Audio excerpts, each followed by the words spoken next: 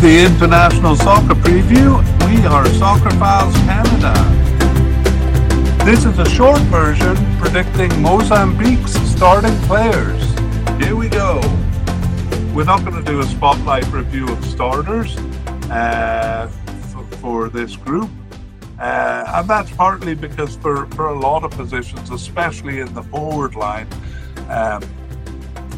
it's really difficult to pin down. They all shift around a lot. They've been in and out of the team, and we'll really have to wait until the final selection and the first game of the Cup to see who is playing where. If you like what you hear, check out the full version on YouTube or podcast by searching International Soccer Preview.